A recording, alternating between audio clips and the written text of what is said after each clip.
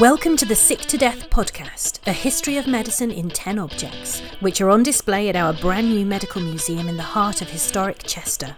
Sick to Death is supported by the Wellcome Trust. Now, buckle yourselves in. This is going to be a gory ride.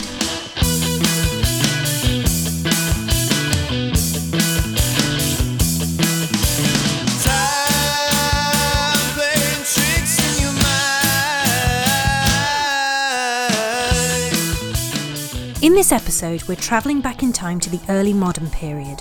For the purposes of simplicity, we're going to take the period as beginning at around 1500 and ending during the late 18th century. During this time, in Europe, we see the splintering of the Christian Church into Catholicism and different branches of Protestantism. In Britain specifically, we see the rise of the Tudor and Stuart dynasties, the eruption of civil war, and the uniting of Scotland with England and Wales. It is a world becoming more globalised with contact between the Afro-Eurasian continents and the Americas, resulting, as we know, in genocide, oppression, slavery and colonisation. Within this time, medically speaking, a number of significant thinkers come to the fore, people who refute key tenets of Galenic and classical medicine. We also see growing rates of literacy, an explosion of literature with the arrival of the printing press, scientific developments such as the microscope, and novel injuries to the human body when gunpowder was taken onto the battlefield. Today we'll explore the notable thinkers and the social history of medicine in Britain and Europe. But it would be remiss to simply view the history of medicine during this time through a European lens, so we'll also take the Dahomey Kingdom in West Africa as a case study. First, let's find out what our sick to death object is today. Dean Patton, we're returning to you for today's surprise object to open the episode. What do you have for us today? We have a full-size replica of a flayed man hanging from the rafters of the ceiling. Now, flayed literally means he's had all his skin peeled back, or much of his skin peeled back. Pretty gruesome, but pretty relevant to the history of medicine. And how is that relevant? Could you explain a bit more? Absolutely. So it's inspired by the drawings of Andreas Vesalius, who's a famous physician who was one of the first to start observing the body in the Renaissance period, drawing pictures of the body in various stages of decomposition and able to kind of understand how the body works by actually looking at it, which was very rare for the time. It was frowned upon due to religious reasons. Vesalius used to go to the sides of the roads where there were hanged men and condemned criminals, and they were left to die outside the walls of cities, and he would take his opportunity to draw these when he was able to get hold of them. So it was a bit of a dangerous time, I suppose, because it was that kind of science versus church. But the drawings that he made were so important that they were still in medical textbooks hundreds and hundreds of years later.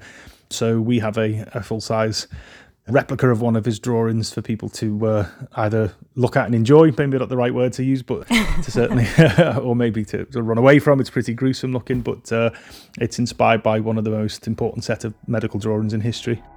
As Dean touched upon, the Church had always been traditionally opposed to human dissection because it believed that once a person died, their body was sacred and needed to remain in one piece for the individual to meet their maker. That said, the arrival of the Black Death and the continual threat of plague meant that dissections of criminals were becoming more and more common.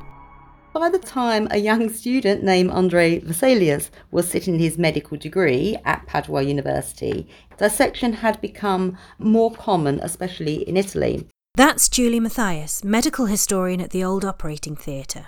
So Vesalius was born in Brussels in 1514. He actually began his studies at the Paris Faculty of Medicine and then on to Padua University, where he took his medical degree in 1537 and instantly became made a professor. 6 years later, he would publish his masterpiece, which gave a completely new insight into the human anatomy. The book, titled translates as On the Fabric, on Structure of the Human Body, is one of the most detailed and exquisitely illustrated pieces of text on the mechanisms of the human form. So overall, the book challenges Galen's ideas on how our insides are made up. And this is because ancient doctors mainly dissected animals, which of course in many ways are created completely different to us humans.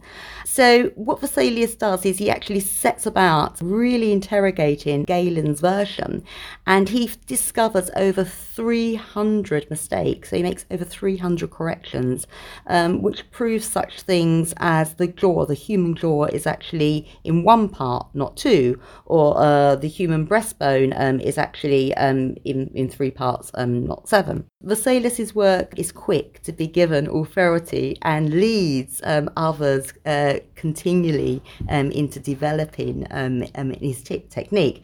So I think that while he absolutely deserves a great recognition for the discoveries that he made, but more than anything else, I think that he should be regarded as one of the first pioneers to create a new atmosphere of inquiry for others in the profession to follow. And he would write extensively how that it was vital for any anatomy professor to carry out the dissections themselves, to actually make sure they are doing the work, they are doing the investigations, so they can pick up errors from the previous and so forth. And really, by the close of the 16th century, Vesalian anatomy had become the golden method for anatomical investigations. It's during the 16th century that we find another key medical figure, that of Ambrose Parry. Parry's story is inextricably linked to the development of artillery and firearm-driven warfare. Discovered in China in the 9th century, gunpowder is believed to have entered the theatre of war in Asia during the 10th century. By the 15th and 16th centuries, it was also widely being used in Europe. This resulted in a new kind of injury: the bullet wound. Ambrose Parry was one of the most acclaimed surgeons of this period. He was born in France in 1510 and had trained and worked at a busy hospital in Paris, Le Hôtel d'Eu. But like many surgeons at this time, Parry gained most of his experience through warfare, because as an army or naval surgeon, you could always guarantee that there would be a constant supply of men that needed surgical attention.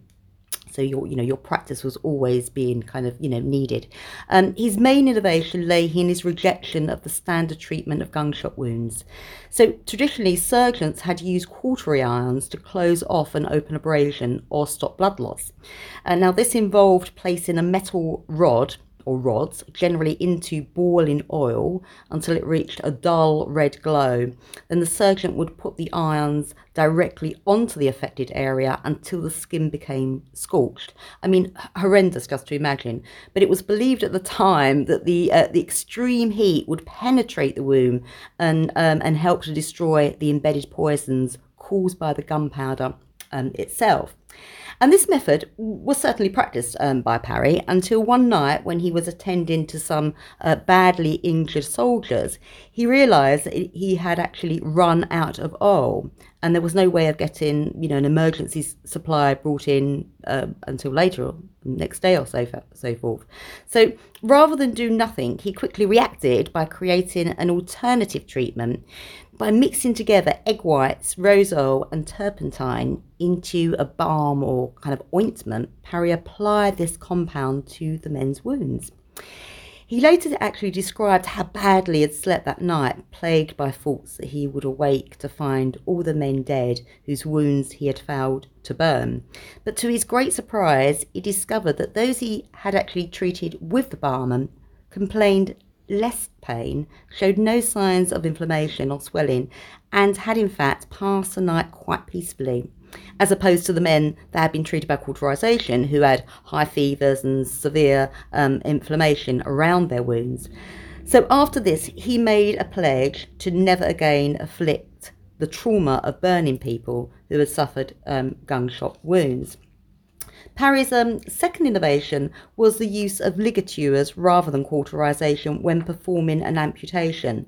Other surgeons had previously used a form of thread to tie off the veins and arteries to stop the bleeding, but Parry worked out the practical details that made a larger limb, such as a thigh removal, possible. The only drawback to this was that at least 55 ligatures were needed in an upper leg amputation, which in order to do quickly and successfully, a surgeon would need a couple of very skilled assistants at hand, which of course was not always possible. Parry died in 1590 at the age of 80. Utilising the power of the printing press, his ideas travelled widely and enabled him to see his work influence new generations of medical practitioners. We now move to another key figure from this period, William Harvey. William Harvey's work into the circulation of the blood is seen as perhaps the most groundbreaking piece of new evidence, especially when you consider that since ancient times, blood has been viewed as a life-giving fluid. It is without doubt the most significant of the four humours, and when out of balance, it was believed to cause a whole plethora of illnesses. So William Harvey, he was Englishman, born in Kent in 1578. And after completing a degree at Cambridge, he left England to study medicine at Padua University in Italy. Padua was the leading centre for medical research, as its policy was very much to encourage hands-on experimentation, dissection and observation, which proved hugely formative. As a student, Harvey was taught the ancient theory of the production and motion of the blood, which suggested that the veins carried the blood, originated in the liver, and the arteries stemmed from the heart. Blood, therefore, was literally concocted, almost cooked in the liver. It then migrated outwards on a kind of tidal motion through the veins into the organs where it carried nourishment and was consumed. So although this theory had actually held authority for almost 1500 years, no one actually understood how or why. So this prompted Harvey to start his own investigation, which he initially began by experimenting on the circulatory system of animals. His experiments showed that so much blood left the heart in a minute that it could not conceivably be absorbed by the body and continually replaced by the blood made in the liver. He noted that the amount of blood forced out of the heart in 60 minutes far exceeded its volume in the whole animal.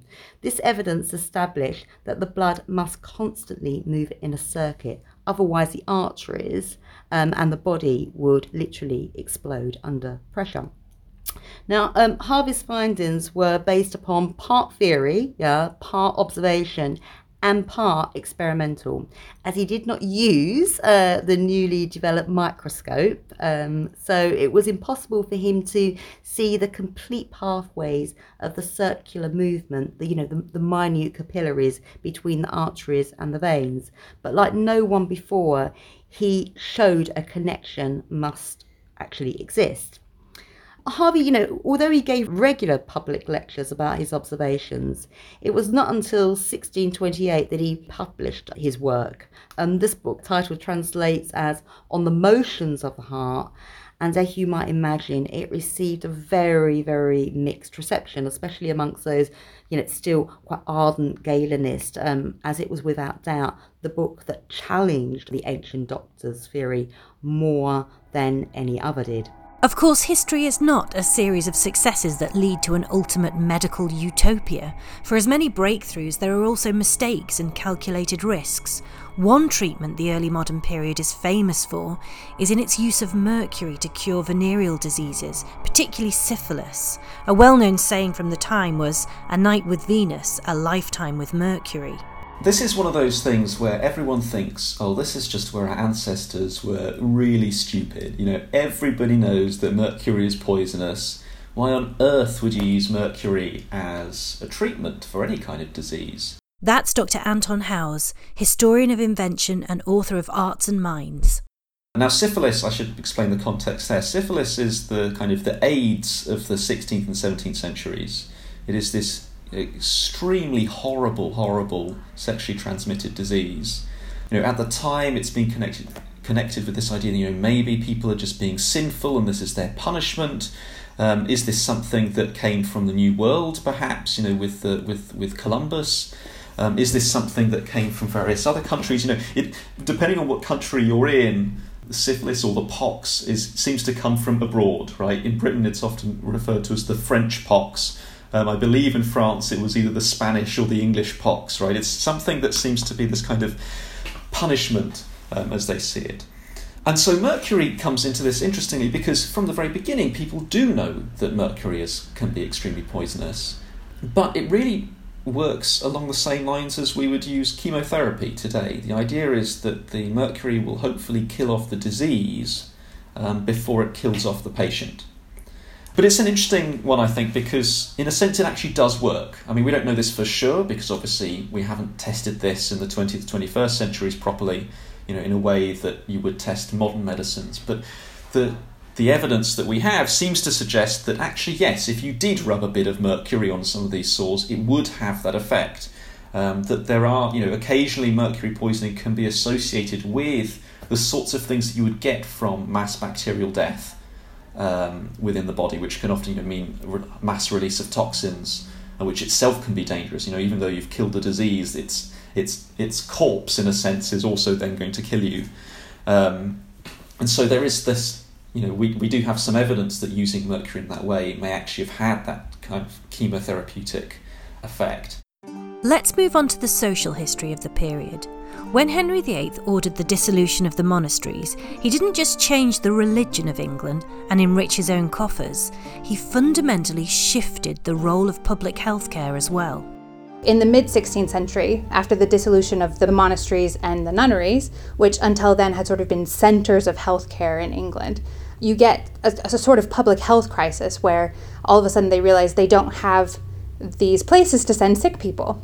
That's Dr. Lara Thorpe, historian of medicine, gender and Restoration London. So what they do instead is they set up a system where local parishes become responsible for providing healthcare for the people that live in those parishes.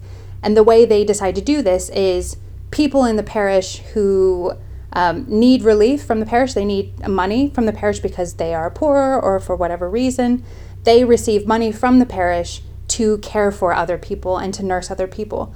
And a lot of these people were women. So women were essential to early modern medicine, both formally and informally. People during this time still held to much of the medical knowledge conceived during the classical period, but they had their own unique approaches and challenges as well. There were lots of ways of trying to prevent yourself from falling sick. People believed that witchcraft could cause illness and disease. That's Dr. Wanda Wypowska, early modern historian and author of Witchcraft in Early Modern Poland. But if people wanted to prevent themselves from catching a disease, then they would want to be where the air was good. They would burn things that would have a nice smell, for example. They also believed that motion was good, but again, not in excess. So for men, it was thought that leaping was good and hunting, but for women, it was thought that they should stick to gardening. Really, that was the right amount of exertion for them. Also, getting the right amount of sleep. And really a focus on things that were taken into the body and things that were excreted out of the body. So not really that different from today, if we think about it. And also thinking about a seasonal diet, eating the fruits and the vegetables that were in season at the time. And there's some really interesting notes on people saying that, you shouldn't eat too much meat in the summer. You should just have light meats. And the same with wine. It was fine to drink a bit more wine in the winter, but in the summer you wanted to have lighter wines or not quite as much. And really, they were looking at things like purging, which, probably most people have come across, thinking about leeches or bloodletting or vomiting or sweat. So really things that were going inside the body and things that were going out of the body. But to counteract some of this, they would use herbs. And so that's why you see when you go to country houses or you go to castles, you'll see herb gardens very often, a physic garden, because they believed that you could heal yourselves from herbs. And again, we see those sorts of beliefs today. Now, if you wanted to protect yourself from witchcraft, for example, you might want to think about, your godly life, about how religious you were, so that God would protect you from any evil witchcraft. But also you'd be thinking about protective prayers. And, early on, people would say prayers over their cattle or over their crops to protect them. But later that became seen as perhaps even indulging in witchcraft. So you had to be very careful what you were saying in front of your cows. In the medical treatises that I've read, and most of the medical treatises I've read do focus on plague, people display a lot of anxiety about a number of illnesses. And it's interesting considering the amount of chronic illness that must have been present in the population and the number of sort of everyday ailments and injuries that would preoccupy people, that people have a lot of concern about contagious or pestilential diseases, as they called them. People are very concerned about plague, and people are really concerned about smallpox. And I think part of that is because of the conflation of these diseases with sort of divine retribution, this idea that God is punishing people with these specific epidemic diseases. But also I think just because it wasn't something people could predict, it was something that sort of came out of nowhere and could wipe out your entire family. And I think particularly in the case of plague and smallpox, people are so concerned about it because you would be quarantined. And so there's this sort of economic and social ramification that comes with getting the disease that you wouldn't experience for other diseases. When it comes to the care of the sick, the hierarchical structures of the medieval period proved resilient, but there were changes. The Royal College of Physicians was established in 1518, then the Fellowship of Surgeons merged with the Barbers' Company in 1540. Additionally, in 1617, the Worshipful Society of Apothecaries was formed, all of which combined to mark a growing professionalisation of medical care, from physicians to barber surgeons to apothecaries. Now, despite the varying differences between the three occupations in terms of training, social status and practice and so on, they all shared the similar views in regards to the concepts of health and illness that was very much follow the classical or Galenic theory of medicine based upon like the overall fluid balance.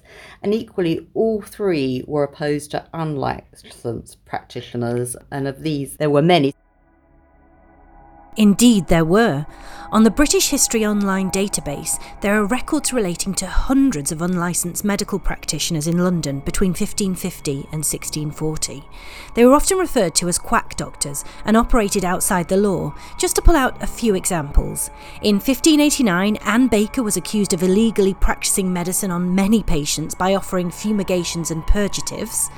Between 1606 and 1623, one Thomas Tennant was regularly brought before authorities for bad conduct. One woman accused him of giving her husband a pea-sized pill for a mild heat, which had caused him to vomit excessively for 3 days before dying. In the 1630s, we find one Mary Austin being summoned after it was alleged the fluxing pills she'd prescribed to 2 of her customers had given them ulcers. Of course, most sick people continued to be cared for at home within their community, and women in particular played a very big role in this way of actually treating their families and obviously their neighbours and so forth. And this included sort of wealthy women as well as poor women. Let's go into the role of women a little bit more. Women were, of course, the repositories, the keepers of the recipes and the remedies, and rather like every sort of, every household has their own favourite recipe for shepherd's pie or whatever. Women had their households had their own favourite recipes for healing and the herbs that they used and the knowledge that they had about the herbs, going out early in the morning to get herbs when the dew was still fresh on them. So that would be passed down through generations. But women, healing was very much part of a woman's sort of household duty, really. And if we look at, there's a book that was published in 1698, The Good Housewife Made a Doctor by Thomas Tryon. And this is a great collection of household remedies. So if you had a bladder problem in the 17th century, then he's recommending wine, garlic, crab's eyes, powder, and powder of a stag's pizzle, and I'll leave people to understand what that is. But this was very much seen as part of a woman's role. Women were, of course, nurses. They were female quack doctors. They also interacted with apothecaries as we go later into the period. But of course, we can't forget their important role as midwives. And when we're thinking about poorer communities, then they wouldn't be able to afford to go to an apothecary or get someone professional to help them. So very often it was someone who was well known in the community who would have a skill or a talent for healing that somebody would go to. The word nurse during the early modern period had ambiguous meanings. It could just as easily refer to someone tasked with looking after the food requirements of a family and nursing children as it would somebody offering proper medical assistance. During times of epidemics such as plague and smallpox, this medical component came increasingly to the fore. Women played 2 extremely important roles during times of plague in the 16th and 17th centuries. The first was as searchers of the dead. So these women were essentially early modern coroners because they had this medical expertise from having practiced medicine within their household and with their families. They were trusted essentially to search out the causes of death for people who had recently died. So within a London parish, someone would pass away, and the parish would send a searcher of the dead to the house, and the searcher would look across the body to determine the cause of death. And one of the main reasons that this was a system that was practiced is because the searcher would specifically look for signs of plague. So that would be sort of buboes on the lymph nodes of the body, so that would be neck, underarm, and groin area. They would look for sort of the carbuncles and blisters and sort of the obvious telltale signs. And the reason that was so important is because if plague was detected, that house had to be put into quarantine. So they were completely cut off, locked in their houses for 40 days with a watcher, or basically a person making sure nobody left, at the door. So searchers essentially are the people that are detecting plague, looking out to see if plague is happening within sort of local areas. So in terms of that, they play an essential role. Women also serve as nurses during plague epidemics. So in my research, I've looked a lot at the nurses of St. Margaret's, Westminster, which is a parish in London, right next to Whitehall, basically, right next to Westminster Abbey. And over the course of the 1665 to 1666 epidemic of plague, 324 women were named as nurses. So this is a large quantity of women, and they're being called on to go into houses where there's nobody to take care of the people. Now, these women were usually women who were receiving relief from the parish. So these were typically poorer women who would be called into a house to give medical care. And I found evidence that to me really suggests that these women were actually providing medical care for people in quarantine houses. So there's a distinction, for example, between women who were paid for washing for someone or watching someone versus women who were being paid for nursing. There's also a nurse I've tracked. Her name was Jane Alloway. She was paid 5 times for nursing during the 1665 epidemic, but she was also paid twice for being a midwife. So it's obvious she had established medical expertise that was used in her parish. And you also see in some parishes a difference in the rates that were paid for nurses based on their sort of medical expertise. So in the parish of St. Bride's, Fleet Street, you get a woman who was paid 18 pence a week for keeping her husband, but the going rate for a nurse during the epidemic was 4 to 7 shillings a week, depending on sort of the elements of attendance and depending on the woman herself. How good was she? So women were vital parts of the epidemic. They were essential parts of sort of the public health scheme designed to contain and look after plague victims. And they're unique in that way. They play a role that men do not play in that epidemic. And I think that's a really important thing to understand. We often associate the late 19th and early 20th centuries with the first women to qualify as physicians within modern regulated medical bodies.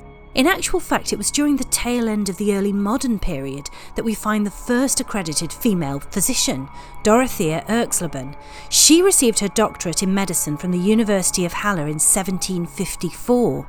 Meanwhile, it was during this period that men made increasing inroads into historically female medical spaces, specifically the birthing room. So, alongside Jane Sharp's seminal 1671 text, The Midwives' Book, the first to be written by an Englishwoman, we also find the creation of the obstetric forceps. So we don't know exactly when the forceps emerged because they were kept a secret for a very, very long time. So there's a bunch of Huguenot, so this is French Protestant refugees from the late 16th century, arrived in England, the Chamberlain family. And so you've got, rather confusingly, 2 brothers, both called Peter the elder and Peter the younger Chamberlain. And then Peter the youngest son, who becomes Dr. Peter Chamberlain, who all seem to have had this family secret of using forceps to deliver babies. And one of the interesting things about them, about this invention in particular, is that, well, it seems to have worked pretty well.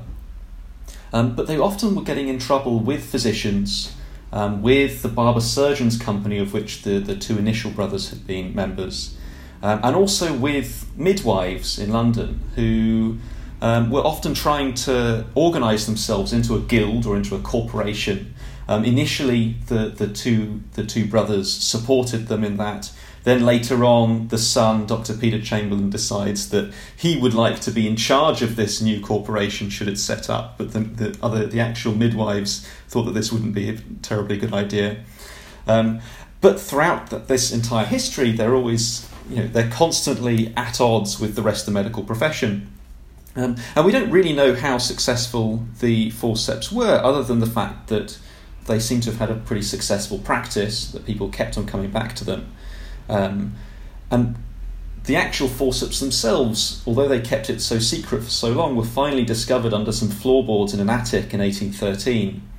And then finally, in the early 19th century, we were able to work out just how effective they were. And they seem to be, pretty good, even by the standards of the 18th century. So for maybe about 100 years or so, perhaps longer, they were practicing with forceps that they kept secret, but which were able to facilitate births and make them much faster, actually, as one of the main things, as well as easier. Of course, the world doesn't begin and end with Europe. There were many innovations all over the globe during this time, and the consequences of colonialism and the increased contact between different cultures and continents on medicine and disease will be explored in detail in the next episode. Before then, let's travel to West Africa to hear about the medical beliefs and practices that were going on at the time there. The Kingdom of Dahomey existed from 1600 to 1900 and was geographically in the same area as modern-day Benin. During the early modern period, it was an important coastal power whose cultural traditions have left a rich mark on history. Not only do we have material culture, which gives us a bit of an insight into what people thought about belief and spirituality and medicine as well, but also through oral traditions and actually through practices and religious traditions which still take part today, we have some understanding. That's Luke Pepera, broadcaster, writer and expert in the ancient and medieval history of Africa. When it comes to Dahomean spirituality and in general African spirituality, the mindset and the cosmology surrounding human beings, our place in the world and our connection to the spiritual world as well is important. The Dahomeans, and again many Africans, believe in this grand unity between the spiritual and the material world. And in fact the material world is seen as being a kind of lesser aspect, or a lesser even, to the spiritual world. And within the spiritual world there are not only the ancestors who have come before us, but there are also lesser gods, and then there are slightly more powerful gods who act as intercessors between human beings and then the grand creator god, who in the Dahomean and still in the Beninese Vodun or voodoo tradition is called Mawulisa. Mawu, and there's a combination of two gods, Mawu being the female counterpart and Lisa being actually the male counterpart, who is the grand creator god. So therefore, when it comes to health and well-being, it is not only what's happening to your body that is important to illnesses in terms of physical illness, but it's connected as well to the spiritual world. Once again, we find the supernatural fused with the natural. So in order for medicine to be effective, first you actually have to, or the belief is that first you actually have to appease the god or deity or divinity, or the supernatural force which is causing that physical symptom. And only when you've done all those physical symptoms, and only when you've done the required sacrifice or the required ritual, will the medicines that you prescribe and the herbs that you take and the remedies that that is prescribed to one, only then will those work and those be effective in curing the actual disease itself. So what is interesting, this actually, this belief continues on, as it were, until this day in modern day Benin. There is still this belief that actually, no matter how the sort of West medicines, which are conventional medicines that we would take normally and take for granted here, there's a belief that they are only effective once the spiritual side has been dealt with as well. Care of the sick fell to a number of people. Usually the one who would be in charge would be the priest, the fetish priest. So in the Dahomean religion, the religion of Vodun or Voodoo, there are different cults related to certain deities, and those deities usually have certain attributes, or they're usually in charge of certain aspects, and each deity has worshippers, which is also, as it were, a stratified system. So you have worshippers, some who are brought in almost as apprentices, and then obviously you have the priests themselves who are at the top of this hierarchy, who have the closest relationship, at least as far as human beings are concerned, with the certain deity and divinity. And they're the ones who will engage in the processes of helping one to relieve their physical symptoms by communing with the supernatural world. Now, this can take the form of possessions, or it can be the sacrifice of a certain animal. And it's these fetish priests who administer the actual cures. Before the priest or medicine man actually comes, there is the diviner, who is supposed to diagnose the illness and the cause, the supernatural cause of the illness. And once he's done that, the fetish priest is basically prescribes not only the herbal remedy, but also the supernatural or the religious and spiritual remedies required in order to solve certain ailments or certain illnesses. And certain illnesses can only be cured by appeasing to certain gods. There is, for example, the cult of Sakpata, and he's known as the god who inflicts smallpox as a punishment on those who offend him. So if you were afflicted with smallpox, you would go to the high priest of the cult of Sakpata, and he would be the one who would cure you. Many established traditions were disrupted by the arrival of French colonisers in the 19th century. In the next episode, we'll explore the ways in which medicine and medical knowledge travelled the world through colonialism, warfare, intellectual networks, and slavery. With thanks to today's guests, Julie Mathias, Dr. Laura Thorpe, Dr. Wanda Waporska, Luke Pepperer, and Dr. Anton Howes. This series was written, narrated and produced by myself, Rebecca Adil. It was edited and produced by Matt Pearson and was brought to you by Sick to Death. For Medicine Through Time GCSE students, revision notes and sources are available via our website, www.sicktodeath.org.